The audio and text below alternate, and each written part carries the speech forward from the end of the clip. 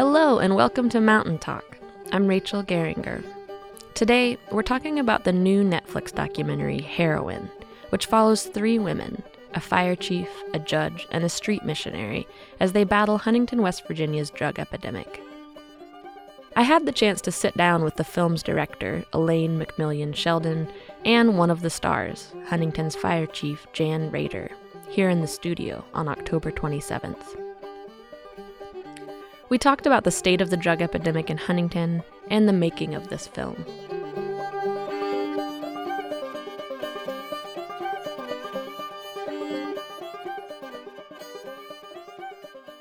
I'm Elaine McMillian Sheldon. I live in Charleston, West Virginia. Grew up in West Virginia. Make documentaries. The latest one being Heroine, which is a short film about three women fighting the opioid crisis in Huntington, West Virginia, and featuring Jan Rader. I'm Jan Rader.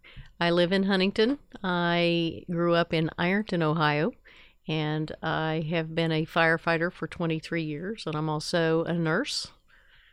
And I fight the heroin problem on a daily basis. I'm on the front lines.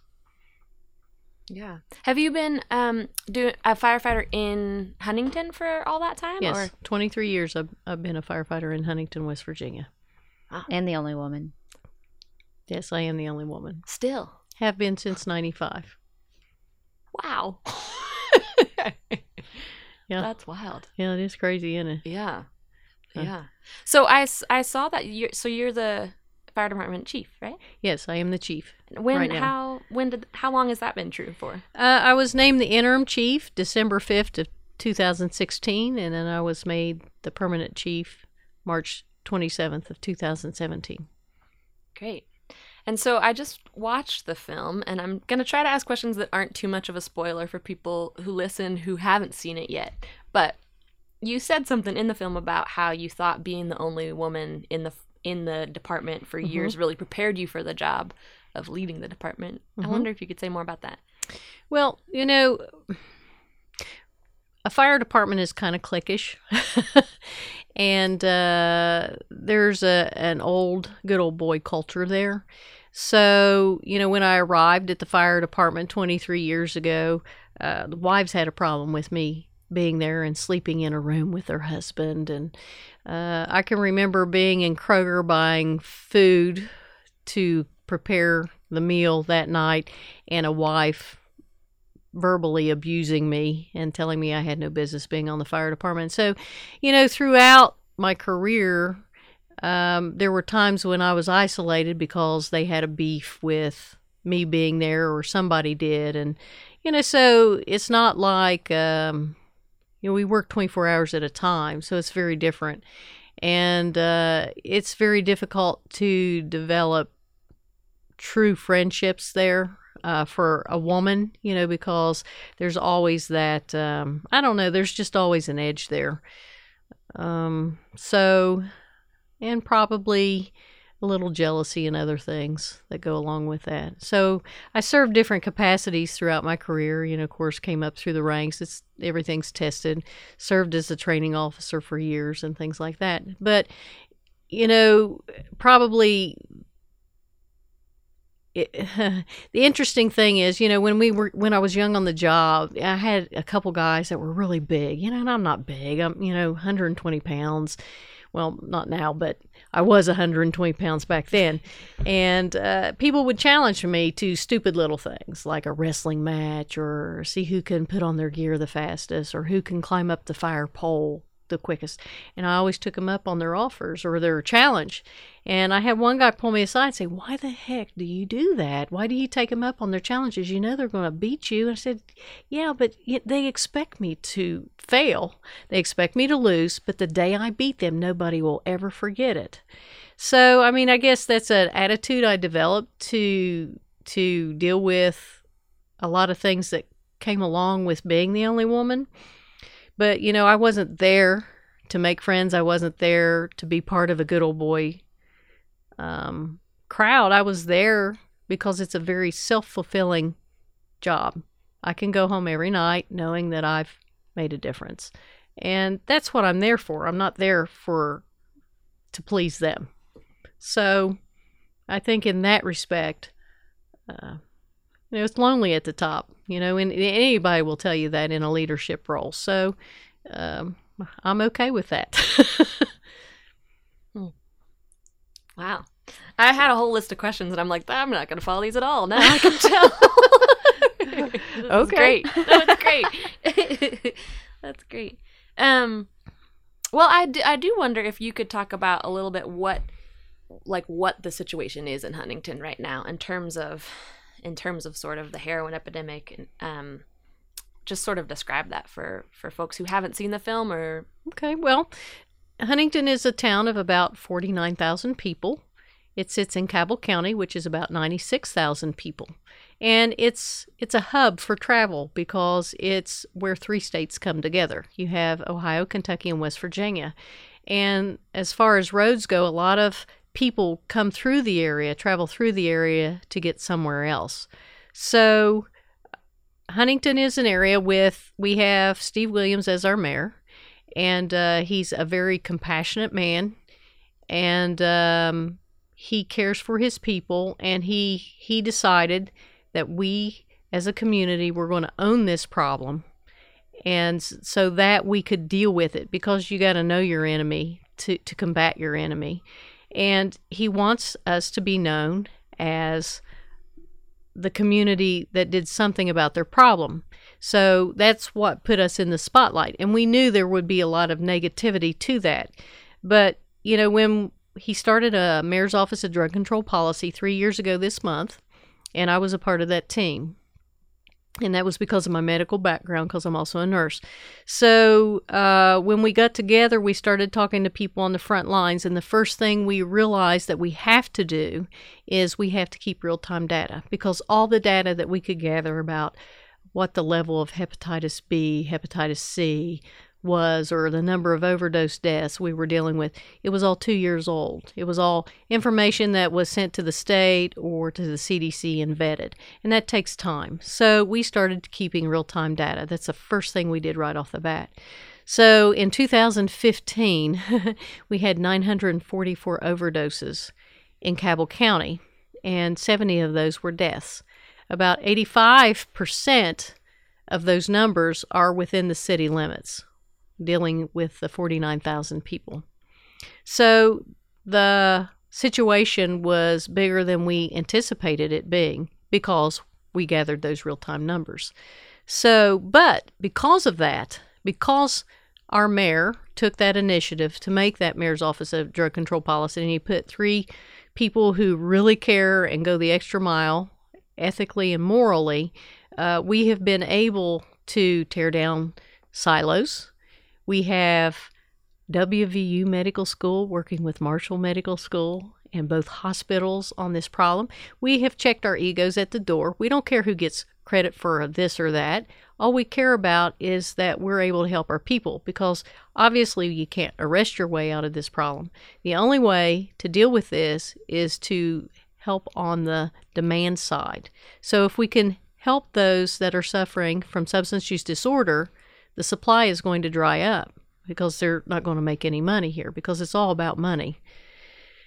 So, and a lot of it started with legitimate injuries. Probably about 80% of the people that we deal with on a regular basis started with a legitimate prescription to a pain medication.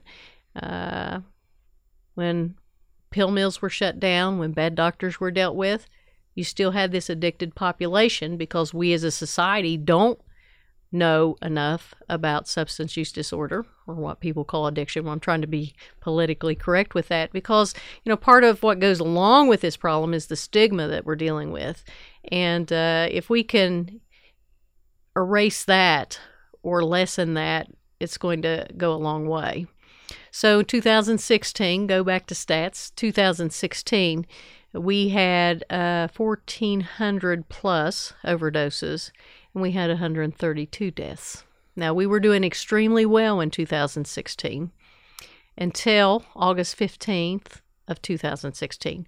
And on that day, we had 26 overdoses in a 5-hour period. That was the day that carfentanil was introduced into our area.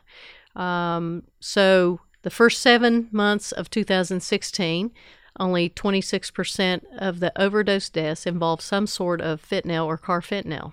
The last 5 months of the year, 79.7 or almost 80% of the deaths involved fentanyl or carfentanil. So even as we are doing things to solve this problem, there's so much collateral damage, we keep coming up against new obstacles. New product comes in, it's changed a little bit, a different analog of fentanyl or whatever. So, but that's one way of looking at it, and everybody says, well, it's worse. Yes, it is. But how bad would it have been had we not had things in place like a harm reduction program, which we were able to start? And that's why I think the world of Steve Williams, because here he was running for re-election, and he supported a syringe exchange program. You know, that could have been political suicide for him. But that's what rural America needs desperately to deal with this issue. Because, you know, when you had pills, people had a metered dose, a medical dose. They knew what they were dealing with. They didn't have all these medical complications that we now have because of IV drug use and sharing syringes and spreading bloodborne pathogens such as HIV and hepatitis C and hepatitis B. So it's changed in so many different ways. We actually made the situation worse by cutting off the pill supply. But, you know, the pill supply goes back to Big Pharma. You know, so there's so many different layers to this. We have a huge Narcan program in our area too, where first responders carry Narcan. We offer classes to friends and family members of those suffering from substance use disorder. They can take a class, they can get free Narcan. We have more than 1,100 saves from friends and family, and we're constantly trying to find ways to, you know, peel back that onion. And we have programs that work, and we're finding more programs that work. And, you know, we're just stubborn. We're not going to back down. There's no easy answer to this, but by golly, we're going to get there. So, yeah. Can you talk a little bit? Can you first describe what Narcan is for folks who haven't heard of it? Narcan, and that's the trade name, and its real name is naloxone. And basically, what heroin does, or an opiate does, is it attaches to certain receptors in the brain, and that causes a release of dopamine, and you feel really good, but it also suppresses your respiratory system. So when people overdose, they stop breathing efficiently and then eventually stop breathing at all. And then after about 5 minutes, they're brain dead, and then their heart stops or starts to fail. So, you know, it's the key to reversing that is giving this drug, Narcan or naloxone. And what that does is that knocks off the opiate off that receptor, and they immediately start breathing again. And that's what we want. So that's why it works. And it's the key to saving lives is to get to them before they have brain damage or it's too late. So that's why it's imperative that first responders and friends and family have both the training and the medication to reverse that overdose. Okay. And then you talked a little bit about fentanyl and carfentanil? Yes. I'm not saying it right, am I? Well, fentanyl, carfentanil, it's just tit for tat. All right. I mean, you know, potato. Route. Can you talk about those a little bit? Describe those for folks? Well, fentanyl is an opiate. It's a synthetic opiate, and synthetic opiates were pretty much developed in starting in the early 80s, and then you had OxyContin in the mid 90s, but they were developed for chronic pain and end-of-life care, palliative care. And that's all great, you know, good intentions, but it turned quickly into let's give this pain medicine to somebody who has a sprained ankle and a bad tooth, and that's not what it was designed for, but that's what it became. Good, bad, or indifferent, follow the money trail. That's all I can say. So, and they also sold opiates as a less addictive or non-addictive product, which is certainly not true.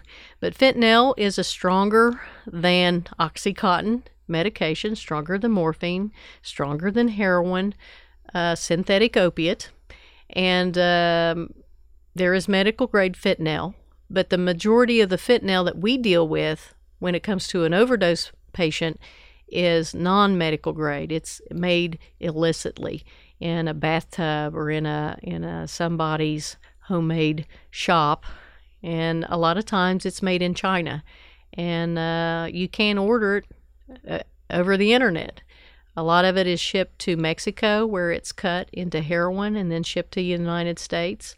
So there's many different ways that it arrives here, but some of the intel from like the DEA has shown us that there are at least 22 different analogs of fentanyl. So each one, they can change up the formula just a tad and make it maybe a little stronger, or make it beat this drug test or that drug test. So it's interesting. Now, carfentanil is also a synthetic opiate, but it's typically used as a big animal tranquilizer. And I'm talking like with, lions and elephants and things like that. Whoa. So it's even more potent than fentanyl. That's kind of terrifying. Well, if you're a dealer and you want to move product, you make it more powerful and you can cut it more and make more money off of it, you're going to do that. We have a serious addiction to money in this country. Yeah. So. Yeah. Wow. All right. You going to say anything, Elaine? Nope. I have a whole list of questions for you, too. Please keep going. This is great. I love it. Cool. All right. Well, I do want to ask you some questions, but I'm going to follow this for a little bit still. Please keep going. Okay, great. All right. She's loving it. I am. Saw you take a little picture over Yeah. there. Like a proud sister. So, can you talk about your work specifically in terms of fighting this epidemic? So we follow you a little bit in the film, but can you talk about sort of just maybe a day in your work life? Like, what does that look like? Well, as a chief, it's changed a little bit. Okay, so when I first met Elaine, I was a shift supervisor, and on my days off, I was working as a nurse in one of the local emergency rooms, and I did that for about 8 years. So right now, we have an average of 5.3 overdoses in a 24-hour period, and that's within the city limits. So every time there's an overdose in the city limits, a fire truck is sent along with an ambulance, and the ambulance is run by our county. So EMS arrives, we arrive, and we typically beat EMS there. So we start what we call BLS procedures, basic life support. So we can rescue breathe, we can give naloxone, and hopefully revive that patient. 26.7% of the time, a firefighter in Huntington gets on a fire truck right now, they are going on an overdose. Less than 9% of the time they get on a fire truck, they're fighting fire. 22 years ago or 23 years ago when I started as a firefighter, it was 10 years before I saw a significant number of dead bodies. And they were typically elderly, somebody who had a heart attack or whatever. Of course, there'd be car wrecks or maybe a SIDS death or something like that here and there. But you had this long span of time where you could recover from that. I have guys that are in their early 20s. They're brand new to the fire service, and they're seeing a lot of dead bodies, a lot of young dead bodies in a year, maybe 40, 50. And so the role of a first responder has completely changed, and it's completely changed in the last 6-7 years. So we saw a little bit of heroin in about 2005, 2006, and I think we had 8 deaths in a row there at one time from black tar heroin, and that was interesting. And then we started having pill overdoses occasionally. But starting in 2011, when the main pill supply for our area was cut off, a lot of people in our area in Appalachia would fly or take a Greyhound bus to Florida and buy tens of thousands of pills in these pill mills and drive back and supply their own habit and then quadruple their money. That pill mill bill went into effect in Florida June 3rd of 2011, so it cut off the pill supply. So you still have this addicted population that need to not be dope sick, so they turn to heroin and IV drug use. And that's when we really started seeing the overdoses take off, because they're not dealing with a medical grade substance now. So it's Russian roulette. They don't know what they're taking. I've had users tell me the minute that needle hits their skin, they can say, "Oh, it's going to be too much. I'm going to go out." It's interesting. They can tell from the taste of it, or the color of it. It's interesting to talk to people day in, day out that have a substance use disorder. So we try to help people. We see the same people over and over again. A lot of people relapse multiple times before they're able to reach any type of recovery. It's part of the disease process. And we're learning. I didn't learn about substance use disorder as a nurse in my training, and I'm an old medic too. I learned the street smart way, and I'm still learning. Those suffering from substance use disorder teach me something new every day. And, this problem is going to be solved in communities probably, and it's going to be solved by listening to those who have the problem, the disease, and the people, the first responders that are dealing with it. They're the ones who are going to figure this out, not somebody in a suit sitting in an office. So, yeah. Do you have any thoughts? Are there kind of ideas among some of these communities that you're working with, or in just Huntington, around like what might there be as long-term plans for this? It sounds like you all have you've been working on this. Yes, we have been working on it, and it's slow moving, but we're moving, and it's exciting too. I mean, you can look at it glass half full, glass half empty, or however, some people are positive, some people are negative. I happen to be more positive. I celebrate every little victory that we get. We have people that have been users their whole lives in long-term recovery, and they're tax-paying citizens, and they're working on their master's degrees at Marshall University. And they, in turn, are going to help far more people than I could ever dream of helping, because, I don't know what they're going through, but somebody who's gone through it can guide somebody else through it. And peer-based recovery works. That's one thing that we can do. Harm reduction is huge and definitely necessary in rural America now. It never has been before. Harm reduction was for big cities that had a problem with HIV or AIDS. And guess what? It worked for containing and controlling a deadly disease. So we're going to get there again. That's our example. We just now need those services in rural America and all over the country, not just here. LEAD programs. We got to stop locking people up for drug use. And we got to start offering treatment while in jail. We're getting ready to do that at the Western Regional Jail in close to Huntington. It's in Barbersville. We got a grant for that. So grants are helping us. We're getting ready to start a QRT team, which is called Quick Response Team. When somebody overdoses, and it's pretty evident in Elaine's film, and Elaine witnessed several overdoses while she was filming with us. It is not a teachable moment when somebody overdoses and we revive them with Narcan. Sometimes they're in denial, sometimes they're angry. It's a very negative experience. Sometimes they're embarrassed. It's a negative experience for the person who overdosed. It's a negative experience for the first responders there. People refuse even to go to the hospital to be monitored.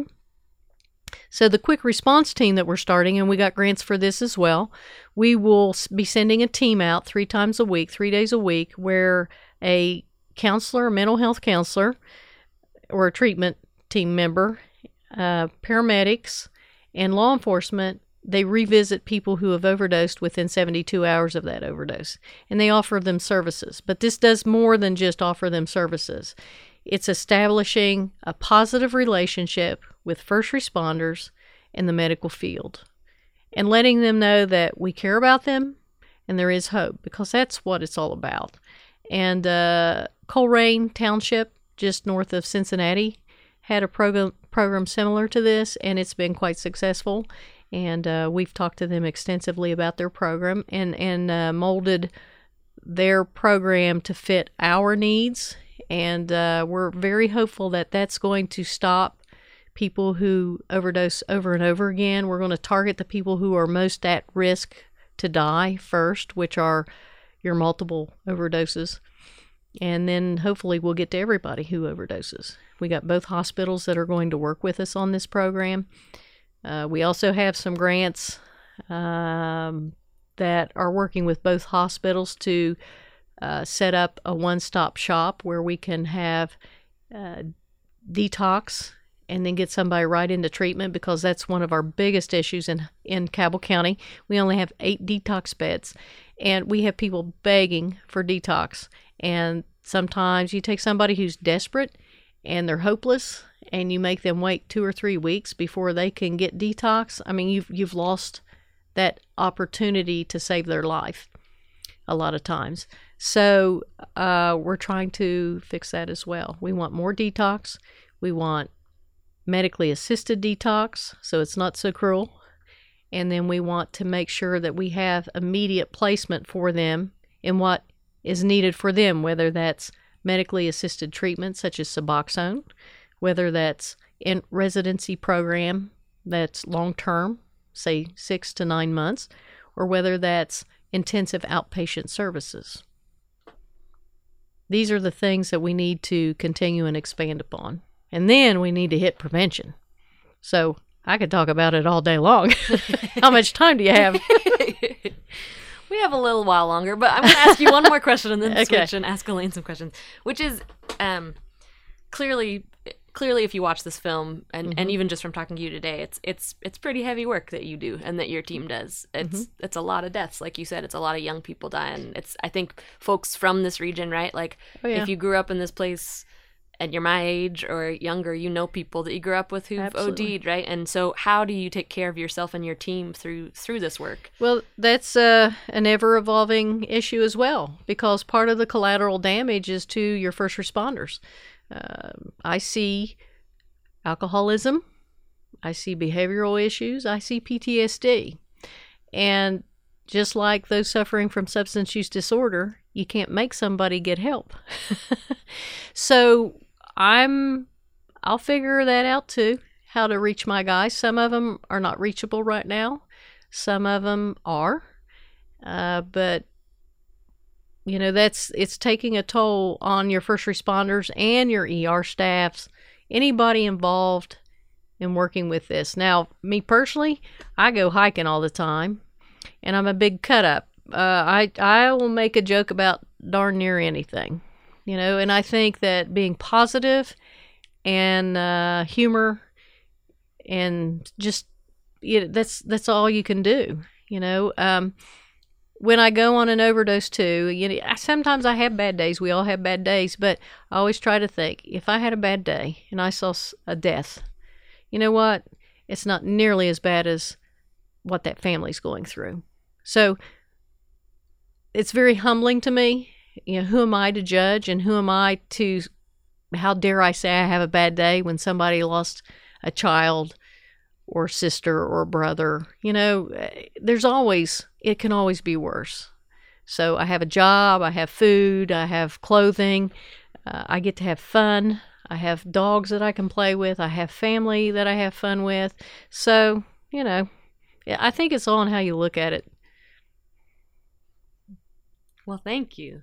Elaine, I'm going to switch and ask you some questions, and then we'll see how much time we have. Oh, that up, Elaine. Yeah, can't. there you go. Can you? No, especially with her eyelashes. She's fancy today. Mm-hmm. You want to wait describe to get those rid of- eyelashes for our radio listeners? Jan is wearing mascara for the first time I've In ever 6 years. seen her wear it. 6 years. First so time in 6 years. a makeup artist put it on her. Why did you have a makeup artist today? Jan is going to be on MSNBC with Chuck Todd live on Sunday. But today we did a thing with MSNBC. It's Meet the Press. So the film's going to the Meet the Press Film Festival in DC, November 13th, I think it is. And so we're showing the film and doing a Q&A. So they've been trying to do some promotion around that. So great. That's why she's wearing mascara. Yeah, special occasion. Meeting the press. So, Elaine, you said this in the beginning, but can you say again where you grew up in West Virginia, kind of your connection to the state? Sure. My family's originally from Richwood, Nicholas County, but I was actually born in Abingdon, Virginia, and grew up in Logan, West Virginia, and then we basically just moved around for coal jobs. We moved 12 times before I was in 6th grade, so mostly from Logan to Abingdon, but some other places, and so that was sort of my childhood, and then I went to South Charleston High School in Charleston, West Virginia, and then WVU.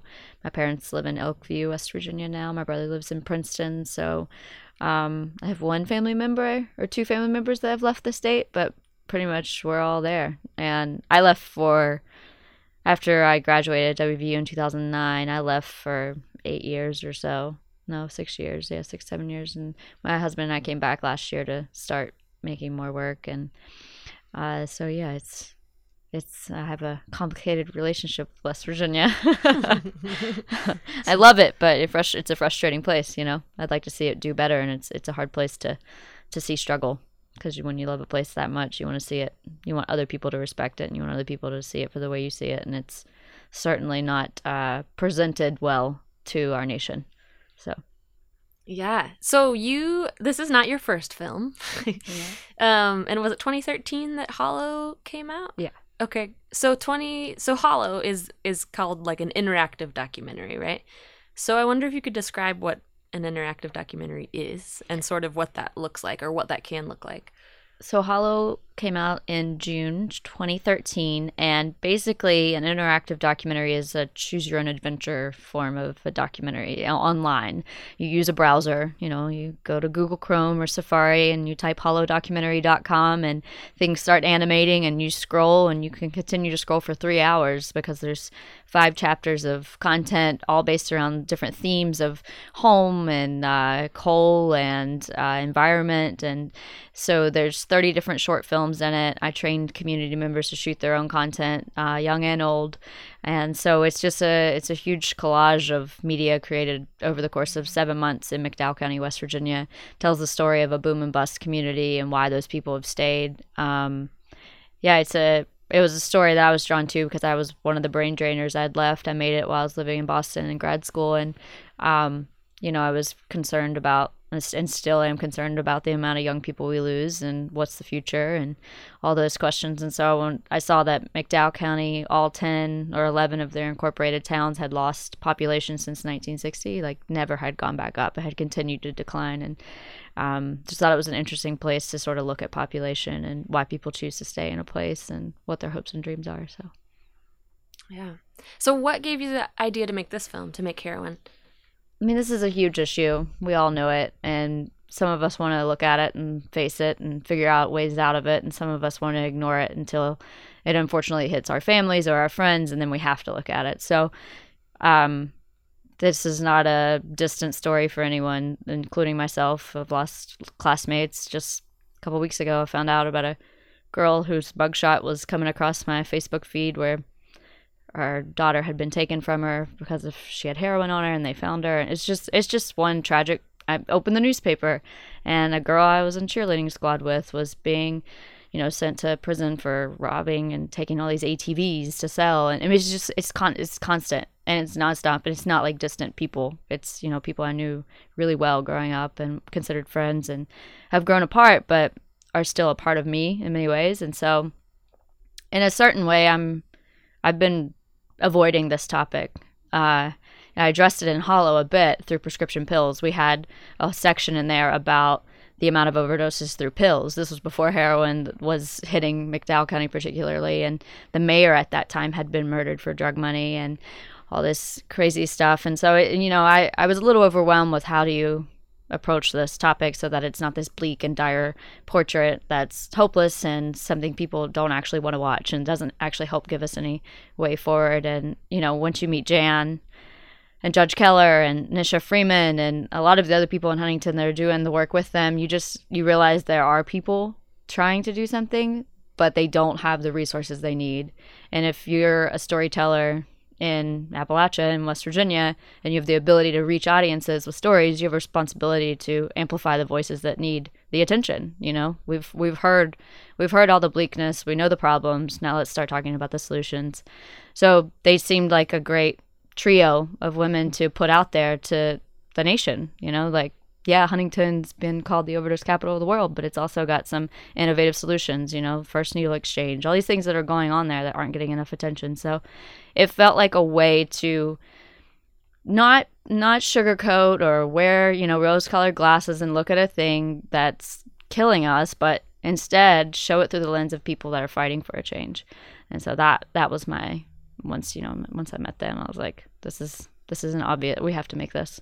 So, did you go into the film knowing that you wanted to feature women working on fighting this issue, or was it that really the people that you met guided that? No, it wasn't about women at all. I met Jan. Jan introduced me to these two other women, and we'd filmed with some men too. And we filmed at Lily's Place, which is this place for mothers whose babies are born with, they're born addicted to whatever drug, whether it's methadone, whether they're on treatment or Suboxone.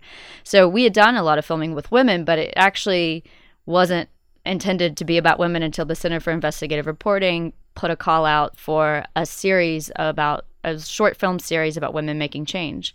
And Curran, my husband, and I had shot about a week with them, and it had just been sitting on a hard drive for about 6 months because we're shooting another film about guys going through recovery. And so we looked at each other and we're like, I have a week of great footage. We should just pitch it and see if they want this, because this is, because their lives had continued to change and we had missed so much. And, Jan was getting promoted to fire chief, and there was just all these things happening that we were missing, and I was really anxious to get back down there. And the Center for Investigative Reporting wanted it. And so they funded us to go back, and we went back for about 20 more days or something like that, on and off for over the course of a year, just popping in. And so because they were looking for a film about women making change, we made it about these three women. So it was pretty easy to define who the three women that we had filmed would be, because they work together, they're friends. We did a screening last night in Huntington. There were people in the audience that have been through the cycle of you three. This woman who was trapped in sex work on the street got off the street because of Nisha Freeman. Jan's been on her own an overdose. She went through drug court with Patricia Keller. I mean, this is all community work that's very intertwined. And actually, the only criticism of the film that I've heard, I'm sure there's plenty of criticisms, but the ones that I have heard is that this just seems these people just get along too well. This just can't be, this community can't be real. These women can't actually be this caring. And it's I think that's sad. And I think in society we have this, especially Trump, red state, West Virginia, we don't see strong women who are fighting for a sort of forward-thinking community, changing the language around addiction, these types of things, like doing the work. You don't see it coming out of West Virginia because the media wants a one-dimensional view of the state because it's convenient for them. They don't have to try. So they pop in for one day and get their soundbite and they're out. It doesn't matter to them. So that's why it was like these three women are great stereotype breaking women. And we do like each other. Well, and it looks like you work together a lot. We do. Trish Keller, Judge Keller's my best friend. And Nisha's my own personal hero, because she's a realtor by trade. And, some people get turned off on the fact that she talks about Jesus and the religion aspect of Nisha, but that is not her core being. Her core being is ethics, good ethics and morals, and helping people. And she's just a real person. Getting them help and meeting them where they are is her goal. The religion aspect of Nisha is secondary. And I don't think enough people realize that about Nisha. We had that talk on the way up, didn't we? Or way down, I guess. Yeah, and we made an educational guide for this film. So anyone that's listening that wants to host their own screening, they can. That we, as part of our deal with Netflix, we made this film free for educational use, which means if you have a Netflix account, you can gather 100 people, 10 people, 20. It doesn't matter. You can gather as many people as you want, as long as it's free. You can have your own screening, and we've created a really nice educational guide that takes you through the different things that they're working on. And one of those things is changing stigma, reducing stigma. And that's a big thing Nisha does. She meets these women where they are. And it's not about labels. It's not about shame. Like she's on the front lines of figuring out how do we treat these women for who they are and not as quote unquote prostitutes. Which there's a lot of labels attached. There's men suffering from addiction face certain challenges, but I almost feel when we don't hear enough from the women on the side, when there's children involved and when you have drug charges plus prostitution charges and your mugshots on the news, like I think there's a whole nother level of shame and stigma put on women that we don't talk about a lot. So, and it's not that our film does that fully, but I think Nisha's story can help have the communities have that conversation. You're listening to Mountain Talk on WMMT 88.7 FM. Today, we're playing excerpts from our October 27th interview with filmmaker Elaine McMillian Sheldon and Huntington Fire Chief Jan Rader. One of the parts that was just so powerful for me was Mickey. I love Mickey. Showing up for your ceremony when you became the chief. That was a really moving moment. Mickey and I go way back, and he's doing well, and he has life struggles like everybody else, but he's happy, and he's healthy, and he's in his children's lives. And that's amazing considering he started using drugs when he was 8 years old because his mom got him drunk and high for the first time. So he's smart, he's funny. And I actually went to his 1 year when he got his 1 year chip for being clean, and I have his chip. He gave it to me, and probably the most humbling moment of my life is to get a 1 year chip from Mickey Watson. So quite an honor. Yeah. Elaine, I wonder if this is true for you, that leaving West Virginia and going to school out of the region and living outside the region, did that affect your interest in kind of countering some of the national perception? Or was that with you all along? Did it change it at all? No, I wanted out of West Virginia. I was like a kid with dreams to live in New York and, work for the New York Times. That was always my dream. And my family thought I'd be gone, never be back. And I think once I was gone, I lived in D.C., I lived in New Orleans, I lived in Boston, I lived in Miami, Charlottesville, I lived in a lot of places. And what's so striking is how misunderstood the place I'm from is. And it's so frustrating. And when you have some skill or you can work hard enough to help maybe change that, why aren't you doing it? There's nothing more important for you to be doing, in my opinion. And I don't think that my work can do, Apple Shop here. Look at the work that you guys done. It's just adding to that conversation. It's building upon the many pieces of work that I hope help just paint a more complex, not always positive, but complex picture of what life is like here.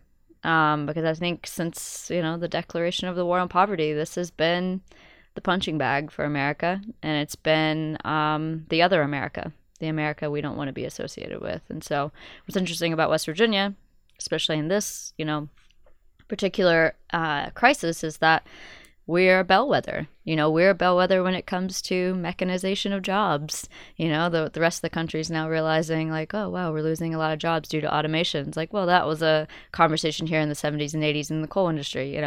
We're the bellwether for pills now turning to heroin. It's all over the country, but we were experiencing a lot of things the national discussion is just now catching on to way before. And so in many ways, I think you can look at West Virginia as an example, or not just West Virginia, Kentucky and Central Appalachia as an example of maybe what to do and what not to do in many situations.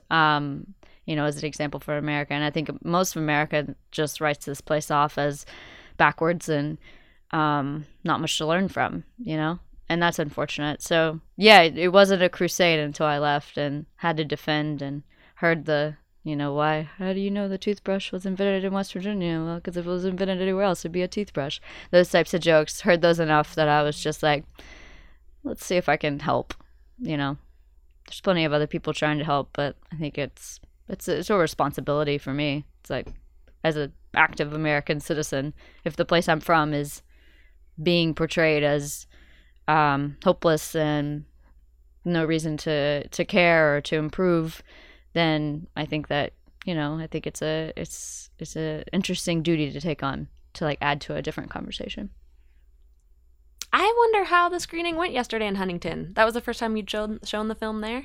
Yeah, it was great. Marshall University's journalism school hosted it at the Marquis Cinema, and I think having it there rather than on the college campus, it got a lot of people that maybe wouldn't have felt as comfortable coming to the university. And we had a lot of people in long-term recovery, people from drug court came, lots of questions. I think it was at the end of the day, it was a good community forum. There were a lot of people there that didn't know a lot of what you were telling them, Jan, which was surprising to me. They live in Huntington, but they weren't aware of, I assume they live in Huntington, they could have lived elsewhere, but they sounded like concerned citizens that didn't have all the information, and they used it as a forum for that, and that was cool. You guys were able to share information that was really important to them, mm-hmm. Which it was a good mix of students and citizens and people in long-term recovery. And it was.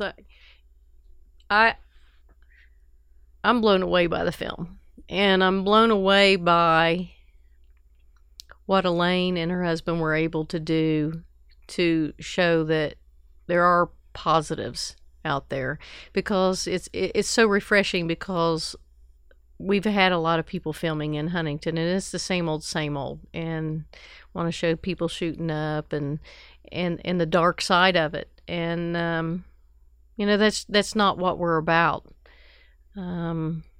So it's a very refreshing film for me, and I'm very humbled to be a part of it. She could have picked any three women. I can name 100 people that she could have chosen, in Huntington, that are working diligently on this epidemic. But she did an excellent job, and she has opened a lot of conversations and a lot of doors for us. And I think this is probably going to be one of the best educational tools out there to deal with the stigma and to deal with the hopelessness. So you can read an article, you can watch a newscast, but this is so realistic, and very proud of what she did, and I'm very proud to be a part of it. So, and I know the other two ladies feel the exact same way. We talk about it all the time, and I wasn't that together at 30. You know what I mean? So, I still don't know what I want to do when I grow up. So that's really cool. I don't think Elaine gives herself enough credit or understands the magnitude of what she's done. I went to Cancun a couple weeks ago. That sounds fun. Yeah, it was.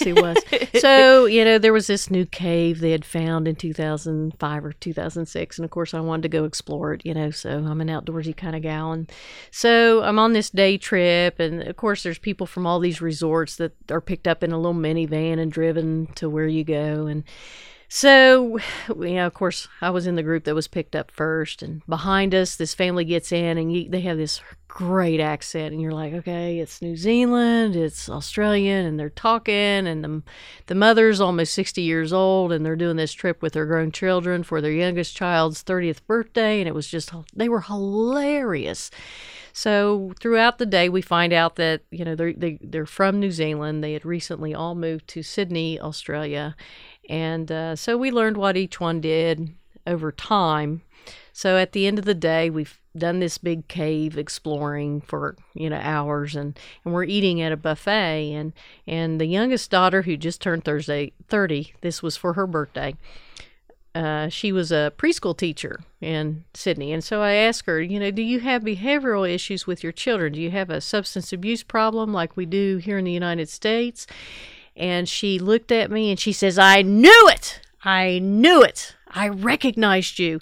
And her sister and her best friend that were with her had told her there is no way that the woman from that documentary is on a trip with us. And even though they had seen it, then she kept saying, I know that voice. I know it's her. I know it's her. But it was hilarious. So it's like in Cancun, you have people from 2 different countries brought together by a film. That's amazing. Yeah. No, I think I've never worked with Netflix before, so this is all new. Like the reach, over 100 countries, all these languages. It's insane. Like you've gotten letters from Brazil, from Scotland, Spain. I mean, everywhere. Yeah. A ton from Australia. Seems to be getting a lot of you over there. What's interesting about the letters you've been getting, I've been trying to keep sort of organize them in my mind, is that a lot of them from people that are in long-term recovery. Yes. Some of them are from people that are first responders like yourself, some of which agree with your opinions about being more empathetic, and then others who acknowledge the fact that they're not as empathetic and they thank you for opening their eyes, which is so amazing. Yeah, like a 30-year law enforcement officer saying thank you, because I was one of those hardcore guys that didn't care, but I get it. Probably 20 different countries, people from 20 different countries have reached out. It's mind-boggling, but that also highlights the fact that people in long-term recovery or people suffering from substance use disorder, they need a cheerleader, they need cheerleaders, and they need the stigma to go away, because that's their biggest battle. So both of you mentioned in sort of different ways, but people coming to get stories about either Huntington or just generally about West Virginia, about the region. And I'm wondering if you have thoughts about how it might be different for someone who grew up in West Virginia, who has personal connections to the epidemic, to be making this film, both from your perspective, Elaine, in terms of someone who's really in kind of national conversations around who's telling what stories, but also from your perspective of working with Elaine as fellow West Virginians. I wonder, do you feel like that affected the ability for this film to be so powerful, the fact that Elaine had this connection to the state? Probably had a lot to do with it, because, we've had people from all over come to Huntington and film. Of course, we've shut that down now because it was almost getting too burdensome. But from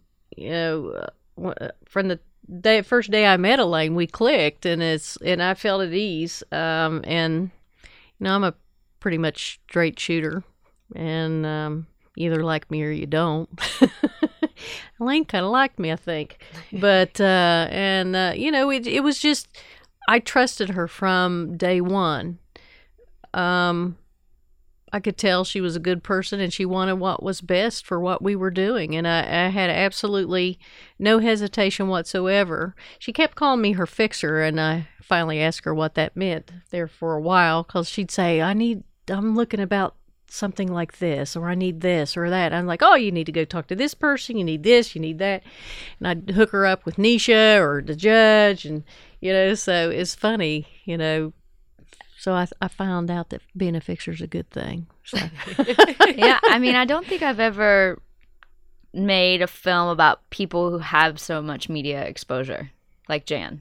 Like, that was very shocking to me. Like, she knew how to handle the media, in air quotes. And Kern and I don't consider ourselves part of the media. So part of it was, spending enough time with Jan so that she realized we weren't the media. We were just these two people who were interested in her more than anything. And the interest is not in the opioid crisis as much as it is these people doing this. So I think that was when I called her a fixer, she was just she knew what most people wanted when they came to town. You did. You knew exactly where they needed to go to get that shot. You knew what quote they wanted, because they were all making this exact same thing, which is useful, when the BBC does their thing, it's very useful for that audience, and it's educational and informational. But we almost had to break Jan a little bit of like, you know, because she was so used to handling media. I've never worked with most of the people that I've documented their lives have, you know, I'm one of the first people they've ever experienced a camera. You know, it's part of the process is making them get used to the camera, and that wasn't with Jan. Jan was very used to the camera. It was a matter of breaking her of like, she was trying to put herself on other people, and we're like, no, we're interested in you.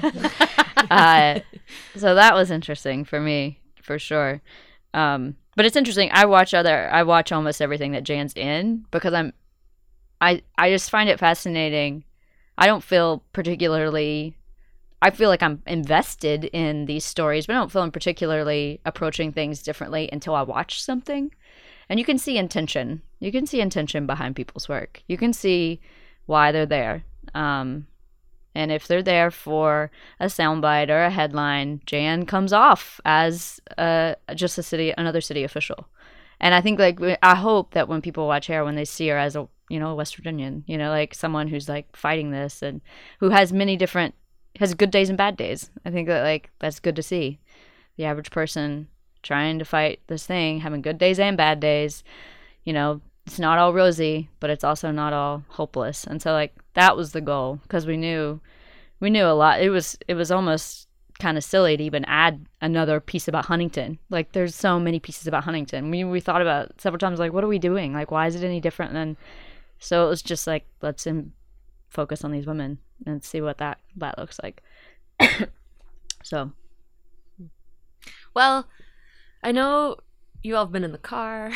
There's still a film screening tonight, so we can wrap this up here. But I wonder if you could both say something about like your hopes for this film, for what this film will accomplish, for where this film will go.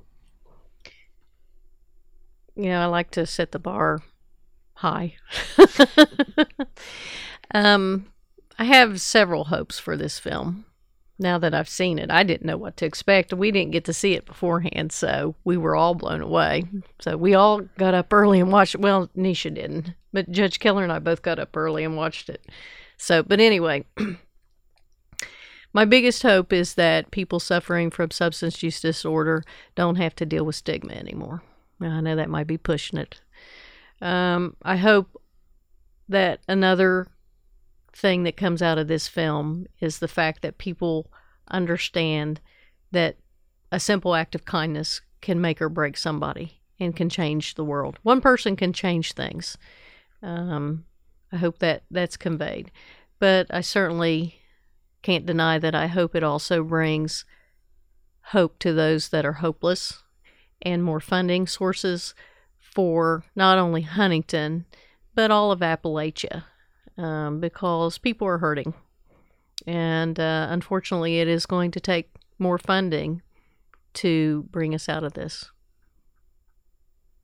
Yeah, I don't ever go into a film with hopes because it's scary enough putting work out there. I don't read comments. Like, I can't. I'm too sensitive to all these things that if I sat around and read comments, because surely there's going to be negative ones because it's the internet, it would probably like kill me in future work. I just can't be a part of that. I have to focus on what's in front of me and like not this like blob. So in terms of like goals, you know, of course I have lofty goals of like, you know, I'd love to see a pharmaceutical company, a CEO see that film and be like, I'm going to give a lifetime supply of naloxone to not just Huntington, but to this area that's been impacted. Because that's honestly like the least they can do.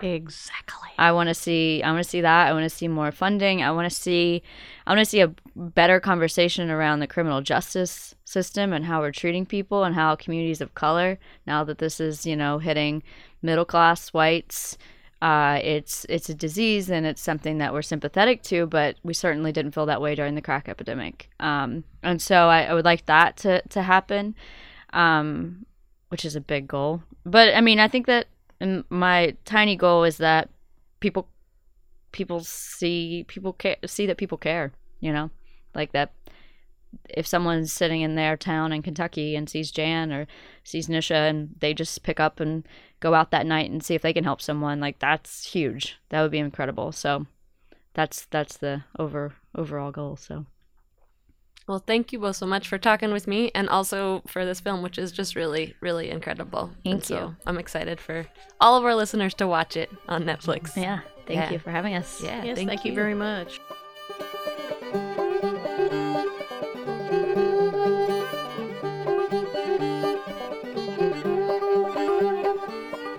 That's it for today's edition of Mountain Talk, featuring our interview with West Virginia filmmaker Elaine McMillian Sheldon and Huntington Fire Chief Jan Rader. Sheldon directed the recently released Netflix documentary Heroine, and Rader stars in the film. To listen to this episode of Mountain Talk again, or to hear past editions, visit our website at www.wmmt.org, or download Mountain Talk wherever you get your podcasts. And from all of us at WMMT, thanks for listening.